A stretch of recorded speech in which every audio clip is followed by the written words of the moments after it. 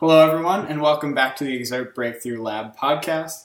We're live streaming today from Toronto, Ontario, and as usual, I'm joined by Armando Mastracci. Hey, everyone. And Dr. Stephen Chung. Bonjour, mes amis. I notice your French is on point. Stephen was at a conference earlier this week. Would you be able to share a little bit about that conference with us? Yes, actually, Armando and Scott just picked me up from the airport and dragged me into the podcast booth, kicking and screaming, with promises of pizza anyway. So I came, I was a willing hostage. But yes, I was just at the International Conference on Soldier Physiology and Physical Performance conference. That was in Quebec City this past week, and it was really, as you can tell from the title, all focused on warfighter health and performance and really improving kind of the science support around them. And so it was both military and civilian researchers and policymakers from all around the kind of the NATO nation. So it was really cool, literally, because yesterday it was minus 25 before wind chill. So I was very Celsius. Happy. Celsius, yes. Great so freedom degrees. I was very happy I didn't sign up for the optional ski trip instead. But yeah, no, it was really good. And I guess the highlight for me was actually I was part of a symposium on kind of global warming and urbanization and its impact on the warfighter. And in the audience during our whole talks, including mine, was Lieutenant General Wayne Eyre, who's the commander of the entire Canadian Forces. So, let's talk about who to get in a room and talk about what you want to implement. I guess for Canadians, I couldn't have much more of a targeted and captive audience for our talk. So that was really fun to do. And of course, walking around Quebec City, seeing all these school groups and their French exchange, just remembering, hey, that was me when I was in grade 9. So brought back a lot of fond memories. That sounds awesome. I hope you had a chance to get some climbing in while you were out there as well. Yeah, found a great climbing gym and took full advantage of that rather than getting frostbite with the ski trip. So welcome back to the kind of balmy Toronto weather. Yeah, minus 3 today. It feels warm. It feels warm. Well, Stephen would be happy to know. Our research has so far been going really well. We've got hopefully around 60 or 65% of our data collected for my thesis project so far. So that's exciting. We've got a little bit of a break here in early February. We've got some other testing going on in the lab, and we should military testing, as it turns out. Military testing. Mm-hmm. That's a fun study to participate in, by the way. 13 kilometer walk is a lot farther when you're paced at a little over 5 kph. Takes quite a while. Mm-hmm. But what about you, Armando? What have you been up to?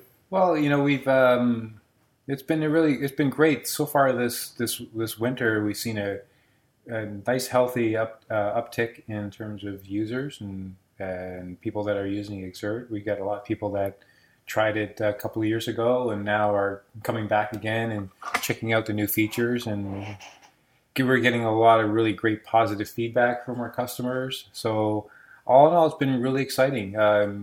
Good growth for the business, and hiring more employees to come and help us out. So thanks to all of our subscribers out there that are helping us out here. It's all coming together, and we keep growing and, looking to continue to add more capabilities and more features. So stay tuned for some great new things coming from us. Got a couple projects working on behind the scenes. As usual. Actually, really cool stuff. So I'm excited to get some of this new stuff out.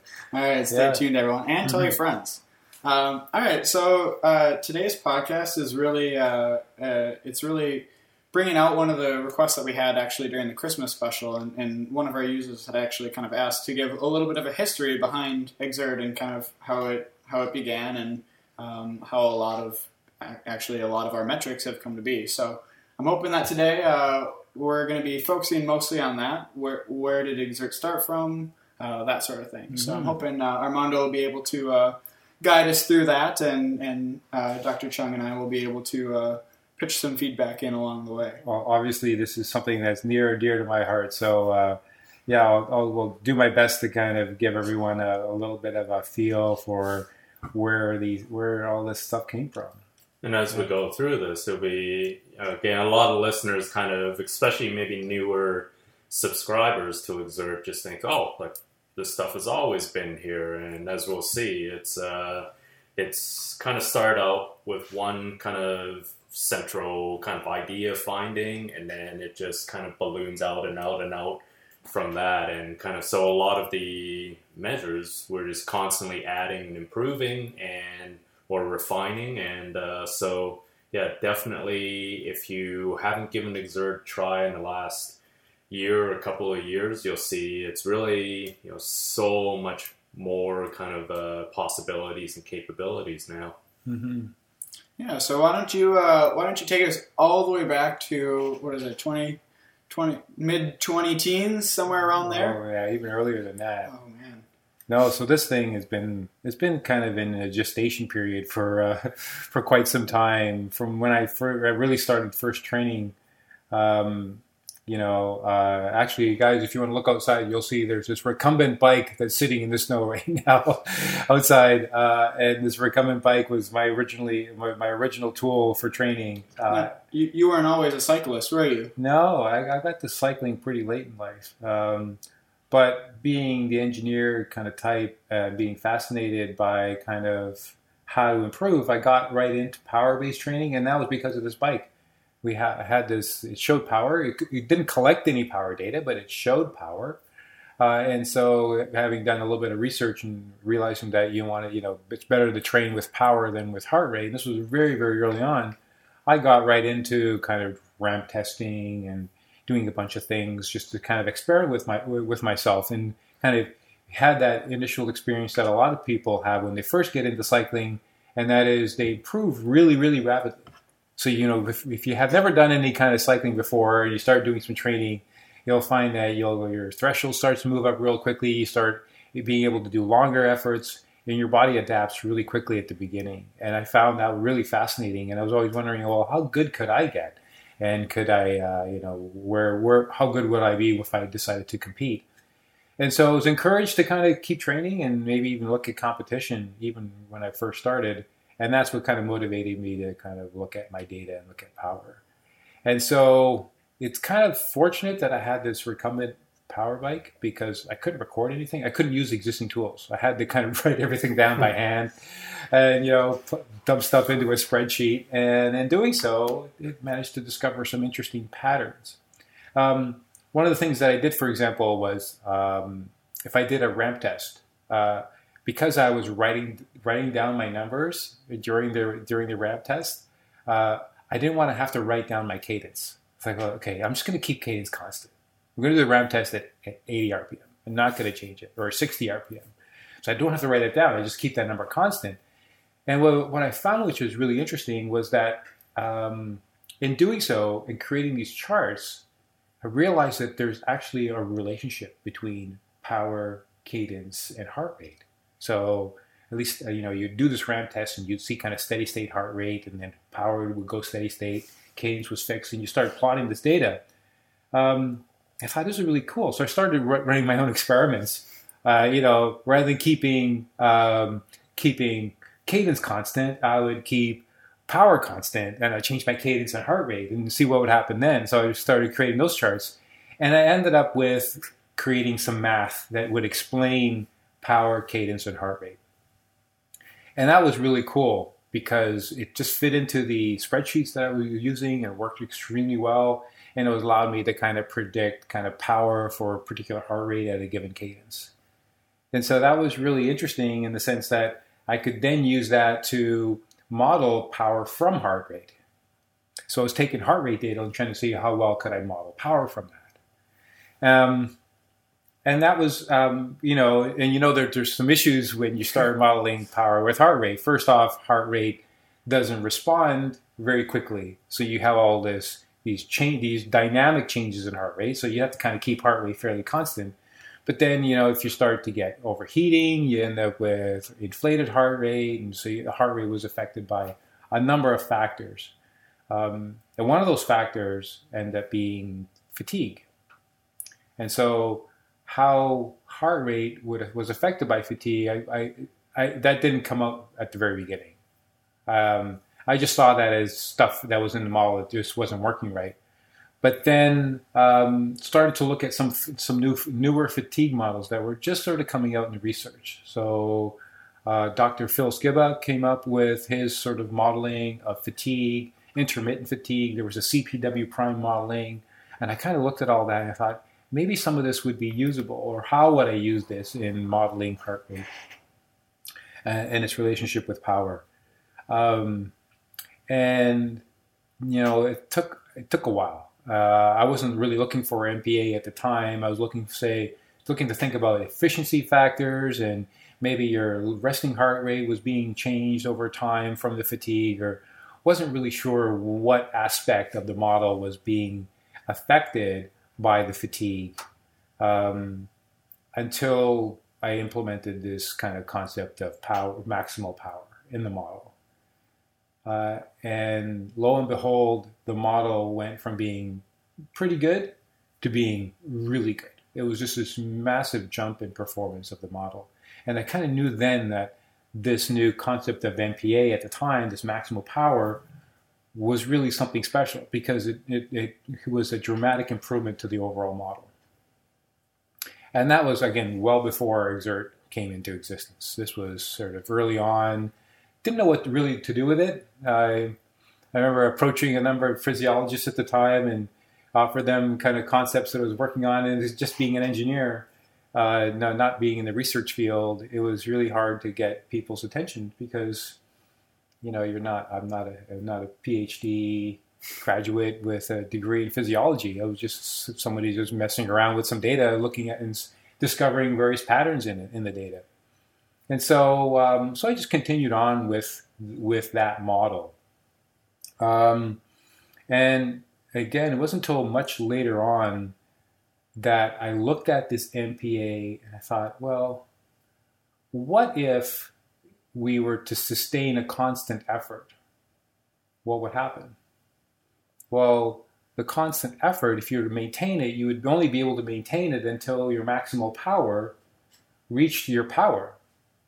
And I looked at the model and the math, and I said, well, if I solve for this, then I should get a power duration curve. Mm-hmm. And lo and behold, when I did solve it, I wasn't able to solve it myself. I had to use some tools like Wolfram Alpha to help me solve the math, but it was fun putting in the formula, getting a solution, and then plugging it into a spreadsheet, and then seeing a perfect power duration curve come out of it. I thought that was a really cool outcome. And so by trying to model your MPA, you're just trying to understand how much power you could generate at any point in time. And so at the time, you were just trying to solve that one power duration curve, or did you have any plans to do anything with that? I was just playing with stuff on my own, right? It wasn't, I started plotting different things and seeing, So a lot of the critical power W prime testing that's done is usually done using different steady power outputs until you can't hold it anymore. And you kind of take multiple of those points and you plot them, and it gives you your nice power duration curve. So I was hoping maybe you could talk a little bit more about how Xert is looking at those points of failure and using MPA kind of to determine that fitness signature versus just plotting several of those different constant power efforts to failure. So, if you've played around with Xert, you may have come across the calculator. And so the calculator is essentially this very similar math in terms of how it's trying to calculate the three signature variables from three efforts to failure. So whereas CPW prime, for those that are familiar with it, you can throw out a number of pieces of data, but essentially it's trying to solve for two parameters, CP and W prime, from maximal efforts. So you give it 2 data points and it'll give you 2 values. And typically you'll run like 3 or 4 just to make sure that you've got you're using average values and you're getting a little bit more precision when you do multiple tests. But with the calculator, to get your signature in Xert, you only need 3 values. And what's unique about those 3 values is that they can be across any duration. Because we have a formula for peak power all the way to out to your threshold power. So we have all those data points mapped out. And every single one of those power duration elements is made up of the 3 values. So, we can establish your threshold even with efforts, in the seconds range, because your threshold contributes to those. So, many times it's a matter of precision, right? Mm-hmm. Can we get enough precise information? But if the data is precise, we sort of see it, the relationship fitting that power duration model that we've established from the special use case. I call it special use case because MPA wasn't meant to model power duration. It was meant to model intermittent fatigue. And we just used that special case of fixed power output from fresh to failure as being the representation of your power duration curve. But again, MPA wasn't meant to model power duration. It was meant to model intermittent fatigue. Yeah, and that's always the big challenge in most of modeling. It's really dealing with how do we do like the Ronestad workouts where there is such a high hard effort and then there it is. And then oh, don't worry, we'll get back to it even more. But where you have really hard efforts and then recovery hard efforts, just like in any traditional kind of interval workout where you have hard recovery or hard efforts and then recovery, how do we kind of average or kind of how do we kind of normalize for that, right? And that's always been the challenge with power modeling of not necessarily a steady state effort. That's in a sense relatively easy to model, but what happens when we, in road racing or in riding or even just riding along every day, it's a very stochastic type of power curve and power kind of fluctuations. And so Armando, we were chatting about this a little bit earlier before, but I was hoping you would be able to describe a little bit more about it. And it really wasn't until you started to look at MPA and power side by side. Like when I especially when I get a breakthrough activity, like I first thing I do is I'm going to open up and I'm going to do that MPA analysis. I'm going to be looking at the ride. Okay, what kind of power was I holding? What was happening to MPA? And eventually, at some point, when you get a breakthrough activity, you're going to notice that at some point MPA is going to come down and it's going to touch that power line.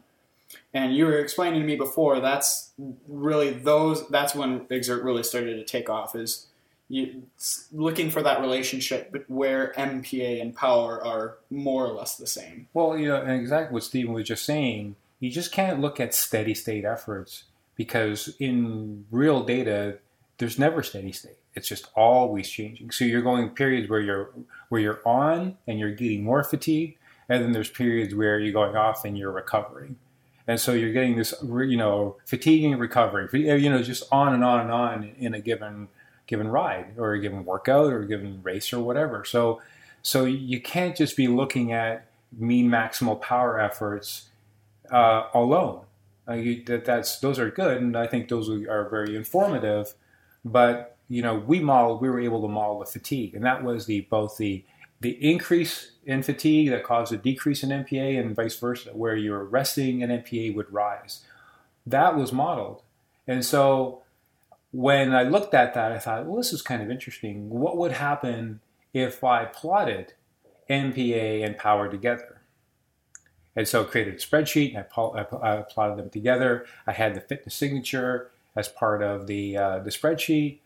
And I looked at that, and then I would change the signature, and I would find that as I changed it, I could make, I knew at the end of this race, for example, there was a sprint. So I knew that at that moment I was going all out.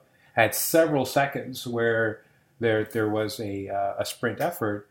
When I tweaked the numbers, I could make power and MPA align. And I was thinking, well, what does that really mean? That must mean that I'm pushing out as hard as I can at that moment. And that's when the concept of kind of, maximal effort or point of failure, even then I wasn't really sure how to define it other than MPA and power were aligned. That was kind of something special. And that I could adjust when that happened by tweaking the signature numbers. By increasing or decreasing those numbers, I could make those data points align better. And I thought, well, that's really interesting because you look at the chart, and just the same way we look at that chart, you see it as a way of discovering where these moments of failure occurred. How close were you to failure? Were they touching? And if they were touching, then you knew that you're at your maximum. And that, in the end, expressed what your signature was at the time. Yeah, that's really key, right? Those points of failure. And that's why when we say we don't need to do any kind of traditional testing, but to really model your signature, we need you to kind of, in a sense, get to a point of breakthrough or have these hard efforts where you're driven to that point where you're really at your, in a sense, physical limit, because those are the real kind of anchor points that the model needs in order to almost like reverse engineer your fitness, right? If all you ever do, in a sense, is just ride at a very easy pace and nowhere close to your true capacity, if you never kind of push yourself hard, then the model, in a sense, is always kind of not given enough sufficient kind of strong data points to really make the most accurate model of your signature. So that's why whenever we talk about breakthroughs, we say you should be doing breakthrough rides every so often, depending on how frequently you want your signature, and in a sense how accurately you want your signature to be over a period of time. And something else that's interesting is even if you can certainly do standard tests. Some people like doing those 20-minute tests because it's kind of raised stimulation. It helps that they like the mindset of it. They want to see, okay, my 20-minute power is definitely increasing. I'm getting more fit. But one of the things that's interesting with Exert and being able to kind of take any maximal effort, regardless of how it is that I like using extremes as examples because I think they help illustrate things nicely. But if we have two athletes, one that's highly aerobic and a very low anaerobic contribution, we've got one that's very anaerobic, very low aerobic contribution, they might have the same 20-minute power. And so if they do just a 20-minute test as hard as they can, and they both, for some reason, happen to average the same 20-minute power value, if you just look at the 20-minute mean power, they're going to get the same threshold value using traditional methods. But if we're able to allow them to express their potential a little bit differently, so that maybe they do the 20-minute test, and then at the end of the 20 minutes, we tell them, okay, go 30 seconds more, everything you have. Mm-hmm. In those extra 30 seconds, because you've already more or less ridden MPA down to your power, by continuing to look after that, we can actually see how they're fatiguing beyond that 20-minute mark. And from that, we're going to be able to address, okay, maybe one did 20 minutes and then still was able to stand up and sprint 400, 500 watts at the end of it. So we know, okay, their peak power is going to be pretty big if they were rode for 20 minutes and then still sprinted for 600. Or the other person, maybe they can only pedal for 5 seconds past that because they're so tired. And so that's where you can use those traditional tests, but it's actually almost better to just push yourself to the limit regardless, because not only are we going to get your threshold, but we're also going to discover, based on how you fatigue, when MPA and power are close, we can determine what your HIE, what your peak power is, exactly, which won't be uncovered in traditional steady state efforts. Right. Just won't. You'll never find that. So that's really what I was saying earlier, that because your entire power duration curve is governed or can be determined by your signature, but what we could also determine from your signature is your intermittent power duration capabilities. So we know we only show MPA on the chart, but you think about when you see the MPA and as it's coming down, Exert's not only able to determine what your maximal power is for, let's say, 5 seconds, but it actually knows what your maximal power is for 3 minutes and 2 minutes and 20 minutes. It knows every single aspect of what you could perform at any given moment in time. And so when you reach your maximal effort, and you can express multiple points along that curve, whether it's the maximal effort curve or in a fatigue state, your maximal curve, those all inform the algorithm. So long as you're pushing yourself and expressing multiple points of failure, then the system can use that to say, oh, okay, these 3 signature numbers best match those efforts. And so you don't want to have just flat effort and abrupt changes and just sort of drop off. those are unnatural accidents. It's not able to really get an assessment of how you're fatiguing. You want to be able to hold on to power. And it's kind of like the fitness signature calculator. You're giving it not just 3 points, but you're giving it 10 points because you're holding on to MPA. So each one of those seconds as your MPA comes down, inform the model of how you're fatiguing, and then that's going to help express your actual signature values. All right. Now, I wanted to back up a little bit. Now, before we were talking about how you essentially discovered, okay, we can manipulate these fitness signatures and we can essentially make our MPA match our power at these points of failure. But at this point in time, there was no way to measure how hard you're working, correct? It was just purely we can figure out what your fitness signature is. Well, what was kind of the next step from there? What were your thoughts at that point? Well, so just to take a step back, this is where, this whole MPA analysis stuff, it predates Xert too. So I was just kind of doing these old charts and kind of working on and various signatures at the time. And I thought this was kind of fun, right? We can plug in some numbers, plug in some charts, and manually, tweak the numbers to make all the maximal efforts line up. And I thought that was so cool. We could do this and give me any athlete's data, and I can tell you what their threshold value is and what their HIE or W prime at that time. We could work out those numbers from just plain old data. I thought that was so cool. We didn't have to do testing, and that was all done manually. And then I thought, well, could this be done programmatically? That was really the question. Could you write a program to determine the signature from a ride data on its own? And so that's when I worked on some software to see if that could be possible. So the first thing you'd have to do is go through the ride and determine whether there were maximal efforts. Where were these maximal efforts? So we were talking about earlier, you reach your max. You have to somehow designate that those 10 seconds, for example, were a max effort. And then you say, okay, from those 10 seconds, what is the signature that expresses those 10 seconds? So that was the original algorithm. And that's what I wrote before Xert started. And by making that work, I thought there would be value in creating a service where people could then upload just their data and we could turn around and tell them what your signature was. That was the original premise for Xert. Is just to do what I was doing manually for people, just to say, calculate your signature, your threshold without testing. No FTP tests. Yeah, you don't have to do it anymore. Just give me a ride, I'll tell you what it was, right? And I could do it by hand. Could we automate this process? That was the first sort of iteration. The fact that we could do this programmatically, and so we put this with a front end, allow you to upload your activities. We tell you your signature. That was the original premise for Xert. We didn't do, all this other stuff that we've added on sort of evolved out of that, but that was the original premise. And so that worked really well. Now, to answer your question, that evolved eventually.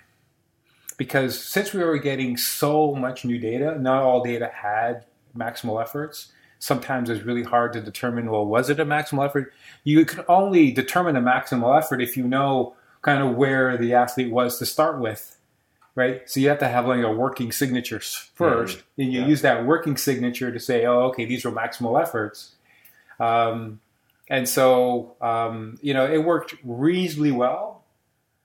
But the question was, okay, so if we're looking for maximal efforts, rather than sort of trying to locate them in a ride, why don't we, rather than locate them, we just create a weighting. So every single data point gets weighted during this regression process. So if you're far away from MPA, you're going to get a really low weight. Doesn't really count. We don't want to really factor that into the algorithm. When I start my ride right away, it knows I'm not at my maximal effort. So those aren't that important. But as your power gets closer to MPA, those become more and more important. So whereas in the past we would just say, is it important or not? It was like binary, 0 or 1. Do we include that data point or not? We turned it into, okay, let's make it a value between 0 and 1. How relevant is this data point in helping us determine the signature? And I thought that would make more sense. So we started to weight every data point and use that in the extraction algorithm. And I tried a number of different formulas, and they all worked reasonably well. until I tried this exponential model. And it was one of those, again, that just lit up. Now, I could throw almost any data at the extraction algorithm, and it would come up with a really accurate threshold, a really accurate signature.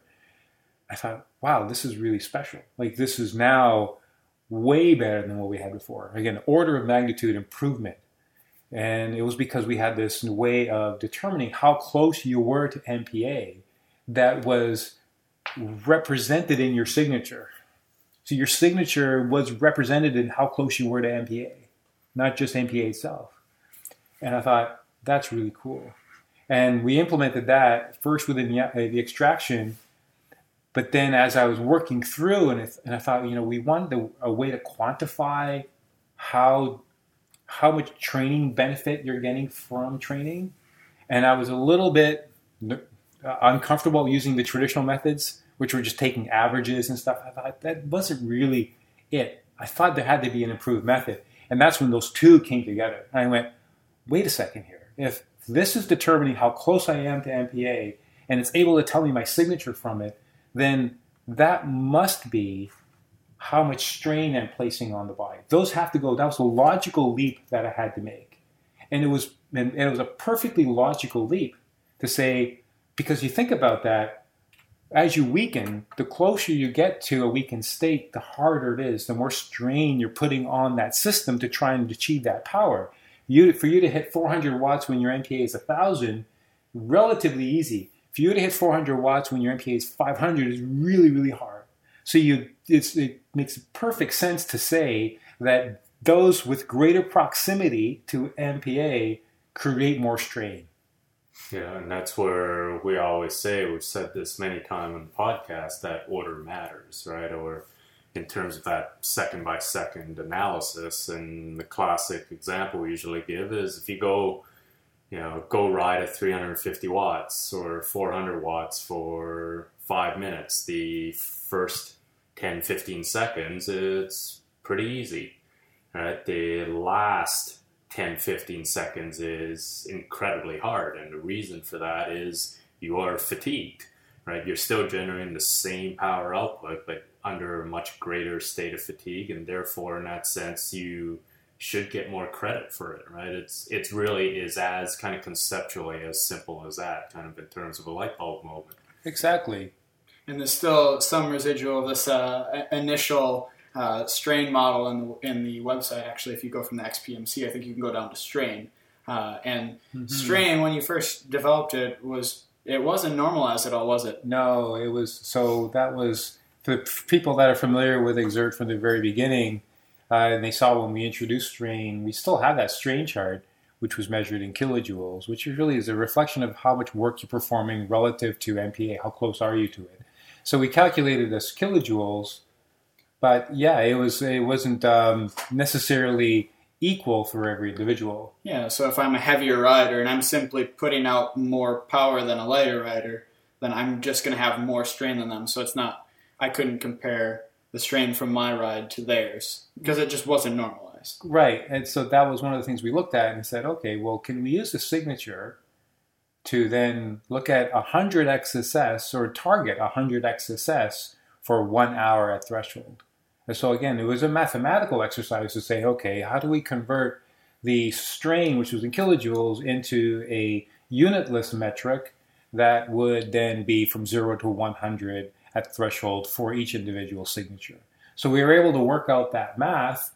And then what was interesting is that when we worked out that math and then calculated XSS for a bunch of rides, and then compared that to what typically people are using today in these stress scores, they aligned. They were like, we have a chart on that, in fact, one of our blogs. And we looked sometimes they're aligned. Yeah, sometimes. They're not always aligned. In fact, so that was one of the things we said. So this is going to provide very, very similar results, but it's not going to suffer from the same challenges that you get when you start looking at averages, because we're not using any averages. We're just looking at second by second, how much strain is being applied from your power relative to MPA. We add those all up. We normalize them so that they're 100 XSS per hour for threshold effort. and we provide that number. We add it up for you and give you a number of XSS at the end. And it just turns out that those numbers are very similar to what people have been using in the past.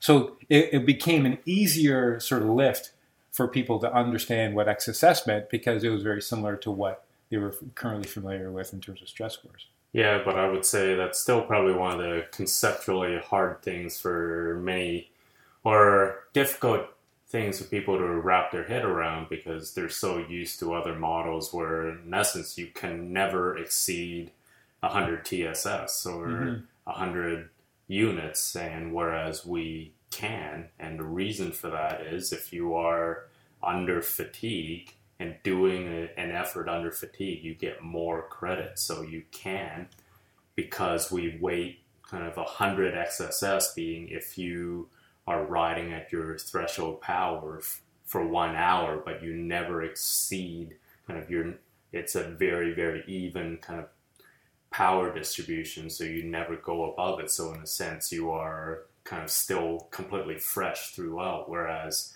again, I'm going to bring in the Ronestad workouts again. You are going way above and then recovering, way above recovering. Your average power may be the same.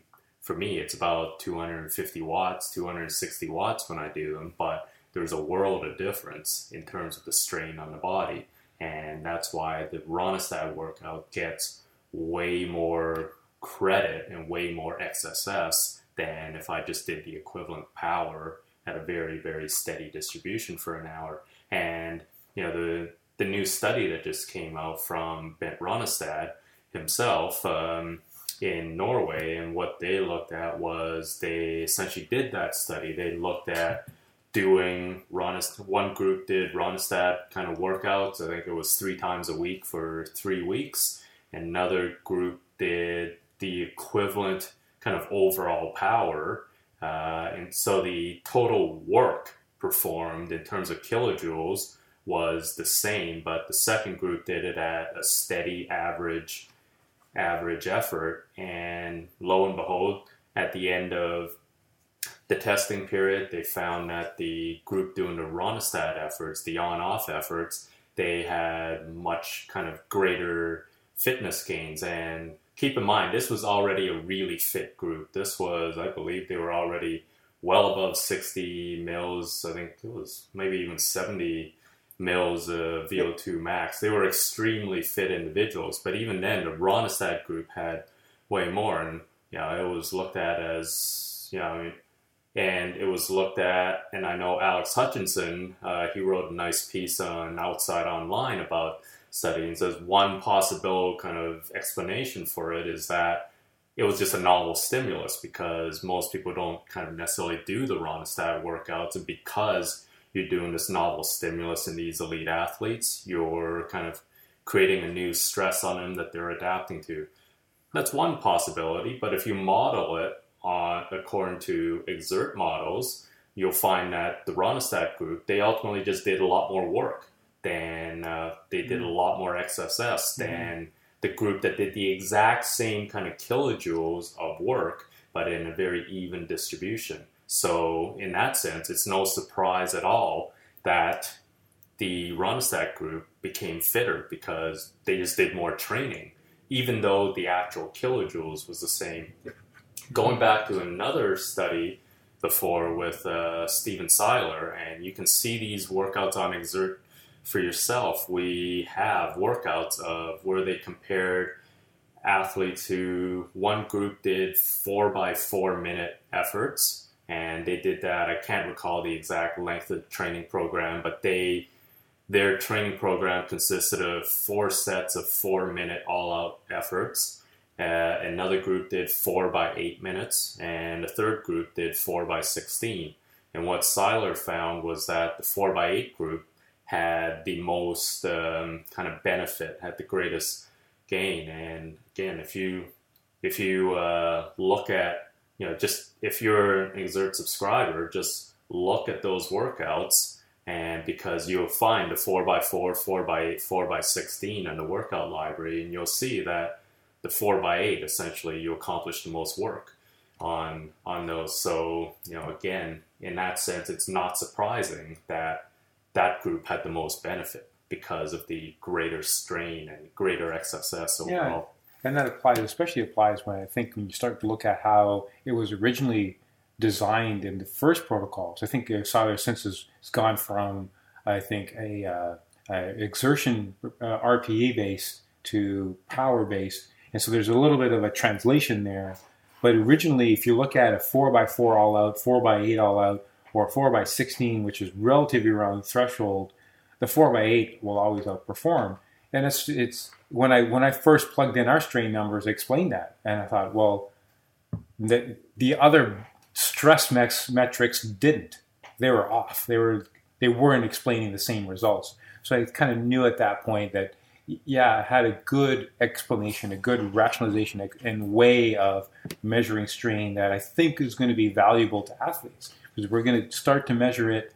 Not only can we measure strain relative to MPA, but the other thing that came out of this was the ability to assign that strain into the 3 different systems. So this is another big leap of understanding that I think a lot of people who start to use Xert start to appreciate. And that is that you only have 3 measures that determine your MPA. So, and since MPA expresses your point of failure, then you really only train 3 elements. So you can do these different types of training, Ronstadt training workouts or Cellular training workouts, all these various different types of interventions. In the end, Xert just says those interventions make these 3 different systems, puts different strain on them during different ratios, and that they're going to improve relative to that strain and relative to the training status that you currently have. So there's a lot of context involved that often gets missed in these studies, and that some people come in more trained. One system might be more trained than another system in one individual. We don't always capture that, or we're unable to capture that in these studies. And that's kind of how these different systems can get improved. For Xert we'll come back to you and say, yeah, if you put more train on your peak system, you're going to improve that peak value. You put more training on your high intensity system, it's going to adapt. And so we allocate that strain, and then we see how that allocation then improves those values through the training load, and how then you get higher values as a result of that training. So that was another kind of aha moment when it came to Xert, saying, wow, we can track things across 3 dimensions, and we can track how much strain you're putting on the body across 3 dimensions. And I thought, well, that was a really cool kind of capability that we came across. But it obviously was harder because now we're taking what was traditionally done in one dimension, which was FTP and FTP-based training, to now 3 dimensions. And it became, obviously, it is for a lot of our users, it's hard to understand how these 3 systems relate to each other. Exactly. And so we at least do have somewhat of a way to try and understand this, and that came through with the idea of focus, correct? Mm-hmm. Well, yeah, and so focus duration came out of all that. And the reason being is that when we're starting to look at prescribing training, or how do you get people to train these different systems, we thought, well, maybe people would want to train them in different amounts. So I just want to train my HIE. It's something we still see a lot. I want to increase my LTP, or I want to increase my peak power. What kind of workouts do I need to do? And right, and then we can start and give you a chart that shows you this percentage of peak power and this percentage of HIE and this percentage of threshold power, and you're trying to imagine all of these 3 numbers and different percentages. And we thought that's the way we were going to do it, and then thought it was just going to get really complicated. So I said, why don't we instead look at the different ratios of peak power, HIE, and based upon their different ratios, assign some kind of arbitrary athlete type to them. Because if you're more heavily weighted towards peak power, you're going to be more of a sprinter. And if you're more heavily weighted towards threshold power, you're going to be more of a time trialist. So we kind of already knew that we could associate the relative amounts of these 3 different systems to different athlete types. But then we asked, well, how much peak power versus HIE versus threshold for a sprinter? And I'm like, well, that's a hard problem.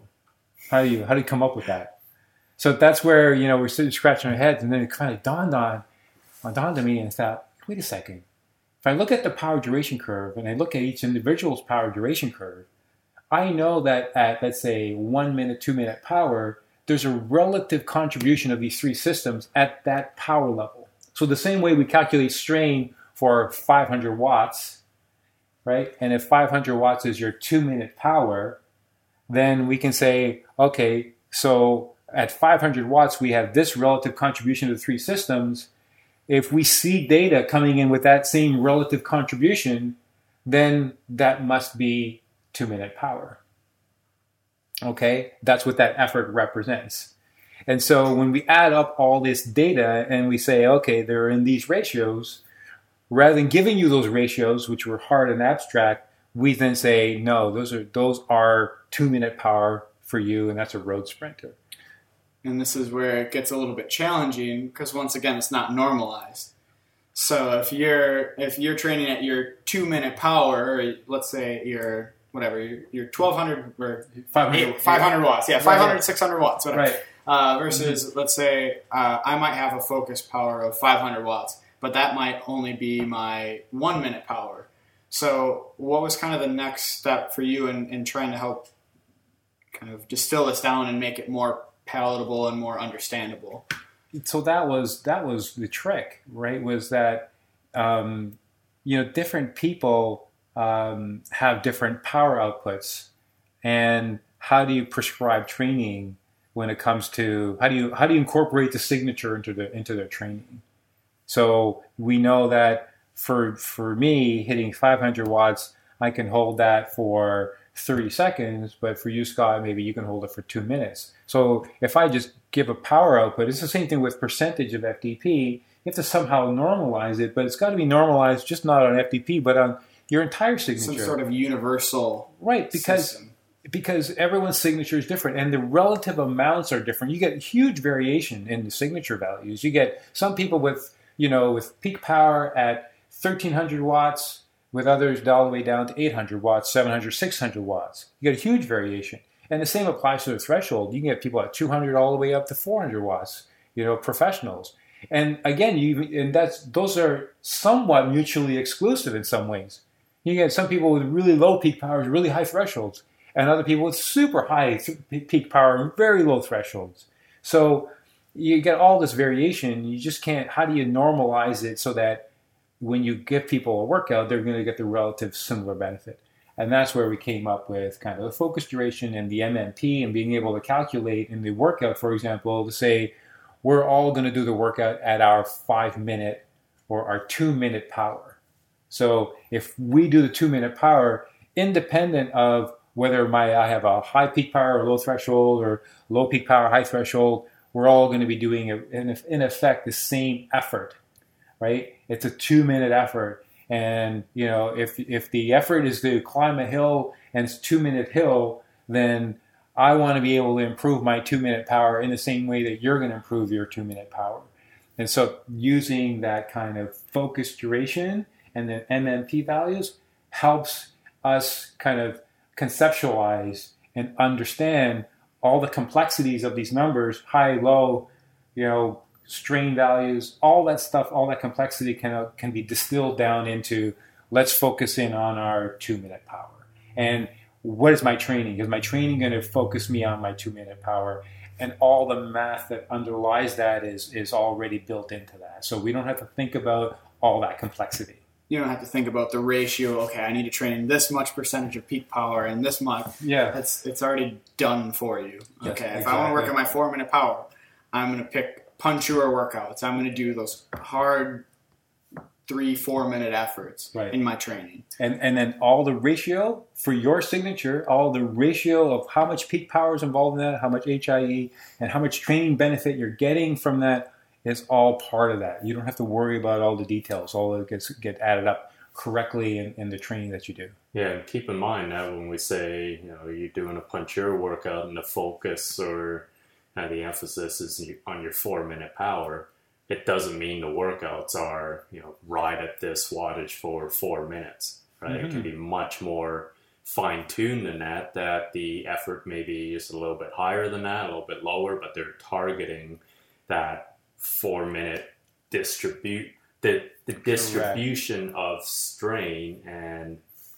into the peak high intensity energy and low intensity energy that you would be targeting when you're going for a 4-minute, in a sense, all out effort. So, it doesn't mean that you're just going to be riding at, doing 4-minute durations over and over, or if your 4-minute effort is, or kind of your 4-minute mean maximal power is, let's say, 350 watts. It doesn't mean every single effort is going to be at 350.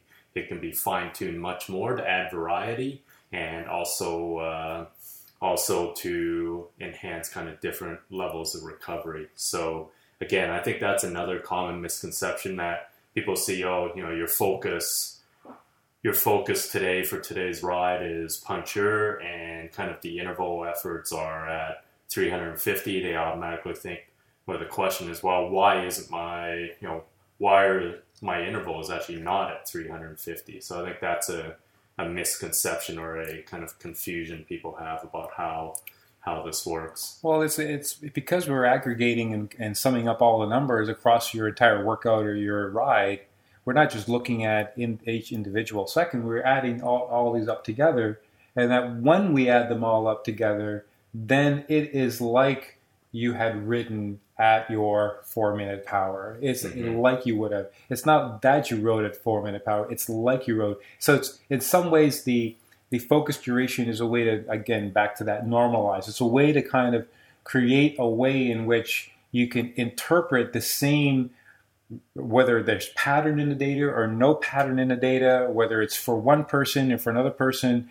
We can look at all that information and say, okay, here's how we're going to compare this versus another. And so it's a way to kind of bring all that information together and allow you to compare them and kind of, in effect, normalize that very, irregular data into some number that you can interpret. And train for. And that's also where the specificity rating comes in, right? You'll see each workout, again, you may have 3 different workouts that are all puncher and focus, but one is pure in specificity, another is mixed, and then a third one is polar. Well, what that's saying is the pure ones are ones where, much of the ride, much of the efforts are at that 4-minute MMP, whereas with a polar one, it means it's much more kind of spread out. You may have very, efforts that are much higher than your 4-minute FFP and power, but also a lot that is much less. So the overall aggregate is still at that puncher 4 minute MMP kind of focus, but the distribution is much more scattered. Whereas a mixed is kind of a much more kind of a in between. It's a mix of both. So that's also how you kind of relate the focus with the specificity and how you can have, and that's why you can have 3 workouts with the same focus, but much different in specificity.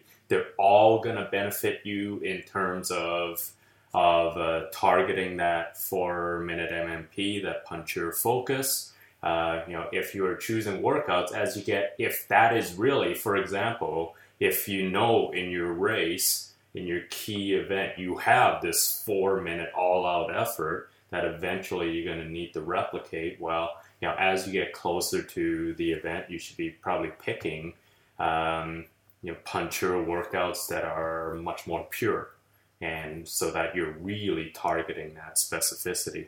And that's one of the reasons why we chose the word focus. It's kind of a way to assign a value to a number. So it's a focus duration, it's a value, but it also does represent kind of where you're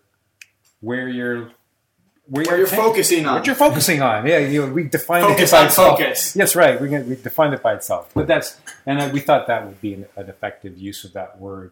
to explain this. So, Exactly. yeah. Yeah. So now we spent a good amount of time today talking about MPA, but now in the research literature, a lot of times when we're talking about specifically exercise fatigue, we're really looking at in general two main groups, and that's essentially what we call peripheral fatigue and central fatigue. Mm-hmm. And from what we have in Exert, we've talked a lot about peripheral fatigue, which is essentially MPA. Peripheral fatigue is essentially all of the muscular limitations of exercise. So it could be that accumulation of lactic acid, that accumulation of phosphate anions, that sort of thing. But now there's also this whole other, what we call central fatigue, which is essentially everything between the brain and the muscle itself. And so this could account for stress, it could account for lack of sleep, motivation, training status, all of that. And so now, in addition to trying to address the peripheral fatigue with Exert and MPA, now you've also introduced what we call difficulty score. So I was hoping you could talk a little bit about how that came to be and kind of what it's thought to represent. And that came out pretty late in the evolution of Exert, right? Well, yeah, it was one of those situations where we weren't looking to model central fatigue. That wasn't the purpose of difficulty score. It was only after the fact that some people, it becomes a little bit more obvious to correlate central fatigue with difficulty score. But difficulty was a way, how do we quantify how difficult a workout is? We want to know, is this difficult? Because you just can't look at MPA. Because people know that if you do the raw style workout or what have you, it's easier to hit MPA at the beginning of a workout. It becomes really hard to hit MPA at the end of a workout. You still can. So you can hit your MPA late in a workout. It's just way harder and more painful to do so. It's not that you can. Like you're still limited by MPA. Interestingly, like it's the same MPA at the beginning, at the end. The MPA doesn't change. Just you find it easier to hit it at the beginning, and it's not like you can go deeper and you can, all of a sudden you have different signature. You have to be for a short workout. You have the same signature throughout. Just at the beginning you can reach MPA, and at the end it becomes harder. So how do you represent that? Because that could help us define when a workout is too hard, right? If there's too much difficulty, then we know why you can't hit MPA later in the workout. So first we thought we'd just create some difficulty and just take the XSS over the hour, let's just say, and say, okay, here is the XSS that you averaged, right, for the workout. And that's what we originally had, sort of your average XSS. But we learned that averages don't work very well. We had, and especially since, we wanted to help people understand, so we interpreted the data. We didn't just give you the XSS per hour. We said, oh, this was difficult, or this was easy, or this was tough. So we're assigning some kind of level to that to help people understand what kind of the numbers mean in the end. And then we got a lot of complaints like, no, that wasn't easy. That was really hard, or why did you come up with these numbers? And so we kind of realized that just averaging wasn't really going to work. And that there was a better way to kind of evaluate this. And the one thing that sort of dawned on me was that difficulty increases as you do the workout. So it's easier at the beginning than it is at the end. So how would you represent that in the data? So we thought rather than taking an average for the workout, we would take an exponentially weighted moving average and say, okay, so because it takes you longer to build up this kind of difficulty over the course of a workout. And so we already had those hardness tests defined. We had a bunch of workouts defined in the system. And so I thought, well, let's work out what we would think would make the most sense in terms of assessing the difficulty, where the difficulty in the end that was calculated was relative to the same workouts and their difficulty that we would imagine. And so we tuned the difficulty score using this exponentially weighted moving average, and we worked out what we thought would be a reasonable way of measuring it through a time constant of 30 minutes. So underneath the covers for difficulty score, there is a 30-minute time constant of your XSS rate. How much XSS are you accumulating on a per second basis? And we weight that exponentially over 30 minutes. And that seemed to work the best in terms of giving us a number that helps us interpret how difficult that workout is. And what was really interesting was that the difficulty of that workout also aligned with training status. So we can also say that the more trained you are, the more apt you are, more capable you are of doing more difficult workouts. That the difficulty of the workouts not only was represented into this exponentially weighted moving average, but the actual correlation of that number with training status was there too. So we could then say, the more trained you are, the more difficult your workouts. So we thought this is a really great concept that we should introduce into the software, and then we've added a bunch of reporting and information along those lines. So I think we're a little bit much better at looking at how difficult a workout or a ride was by looking at the difficulty. We're using this exponentially weighted moving average rather than just looking at plain averages. We still get some users that will say, oh, it says, I rode for 6 hours. That was really hard. How come it says it was easy? And, that answer to that one is, well, you can't ride 6 hours really hard. Hard by difficulty score standards means you're above threshold and you're really, really working that end of your power much more aggressively, generating that difficulty. You can't sustain that, obviously, for 6 hours. Mm-hmm. So you would expect a 6-hour effort to have been ridden on average fairly easy. Mm-hmm. Yeah. Of course, the side benefit of coming up with difficulty scores that finally we have a metric that I can be a top 1 percentile in. Because as Armando knows, whenever I send him these crazy files with difficulty scores of 160, 170, he just shakes his head, sends me the head shake emoji. So I'm like, how is this even possible? Yeah. There's a few people on Facebook too that are just like incredible what kind of difficulty scores they can handle. You guys are animals. It's crazy, but so. Yeah, I think that is good. We're not just comparing each other with, what kind of threshold power we have. Exactly. But, in fact, if you hear a lot of professionals talk about what distinguishes one professional athlete versus another, and they'll tell you that it's not about their threshold. There's this other element that distinguishes them. And I would, think that kind of boils down into how much difficult, like how deep can they go? And can they go really hard when they're under extreme amount of fatigue?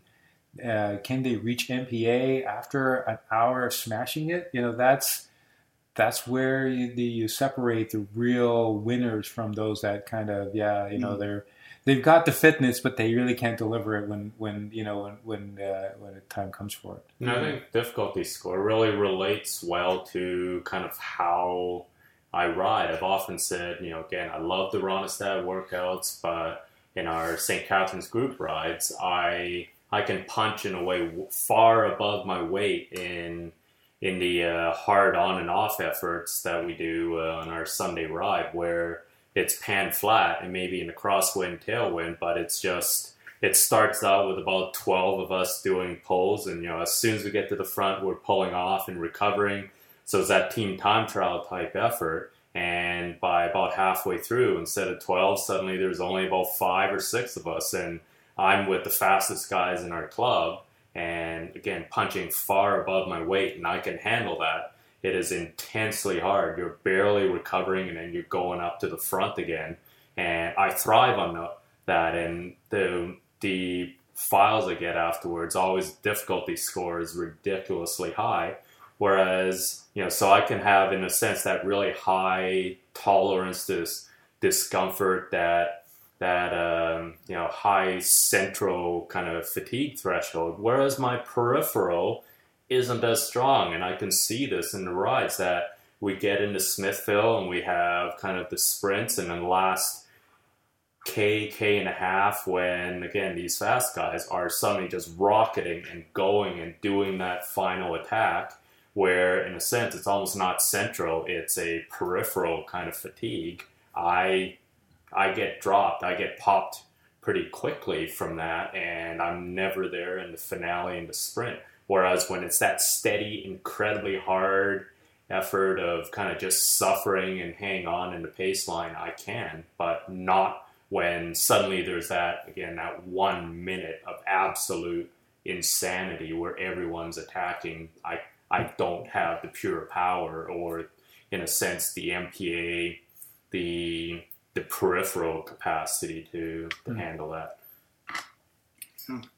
That's awesome. Well, I definitely appreciate some of the retrospective comments that you've made today, Armando. It really definitely makes me appreciate what we've got with the system with Xert now. And I mean, I'm really looking forward to kind of what's next. It's been fun to be here so far and constantly rolling out new features. It's fun. Well, you know, we're in the breakthrough lab. You know, this breakthrough has so many connotations, and you know, sometimes it's really fun to kind of play with the numbers and then see what you end up with, and what kind of really cool and amazing things that can be done from the numbers. And I think that's been probably the best experience, having gone through all of the sort of new things that we've come up with, and all this new software, the challenges, the adversities, and then getting the people to appreciate all this stuff as well. I think that's been a really fulfilling part of this whole project. And I think the really interesting thing kind of through this journey is that, you know, we're coming up with a lot of kind of mathematical models and kind of insights that explains things that ultimately are very intuitive. I don't think anyone can argue that, you know, the last 15 seconds of a hard effort is a lot harder than the first 15 seconds. We've kind of, in a sense, figured out mathematically how or why that is, and we're modeling. So, like, same thing with difficulty score, same thing with focus. I think all of these are, I mean, again, that's the part I find really interesting, is that all of these are kind of mathematical models of something that is, you know, kind of very intuitive, both just on a kind of a pure first principles kind of perspective, and also just in terms of physiology. So it's been really neat kind of merging both. And I think one of the things that people that are really excited about using Xert, we have a lot of really positive feedback from a lot of our customers. I think what they have become to realize, I think that's what makes them so happy to use the software, is that there's really is there's a positive feedback process here in terms of how they're using it and how it's able to predict, whether it's predicting MPA or predicting what their fitness will be into the future. It's predicting it to the point where it's very, very precise. And that precision is really what creates that aha moment when you're thinking, how does it know that, you know, out of my 2-hour ride, that those 5 seconds I couldn't push the pedals any longer?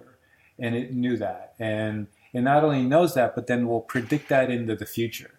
Those are the kinds of things I think that make, when I first looked at it, that kind of was the light bulb in my brain going, this is pretty amazing that it can do that, that this model is capable of getting that precise in its level of prediction, and how that prediction is so repeatable.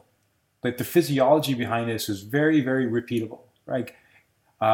That is an astonishing concept, and that's kind of what I'm just trying to live up to. Like, this model is beyond even what I think I can deliver on my own. It's going to continue to evolve, and I think as more and more people get involved, I'm really excited to see where we can bring this to. Absolutely, so looking forward to it. Well, I appreciate your time today. Thanks for having Stephen and I along. It's fun. I absolutely love it. So thank you guys. Yeah, do you have anything else to add, Stephen? Nope, I think that's it for me. All right. Thanks everyone for tuning in. Hopefully you enjoyed it. Have a little more appreciation for the historic backgrounds of Xert, and hopefully tell some of your friends, and we'll keep moving forward. Yeah. Thanks everyone. We'll catch you next time. Bientôt.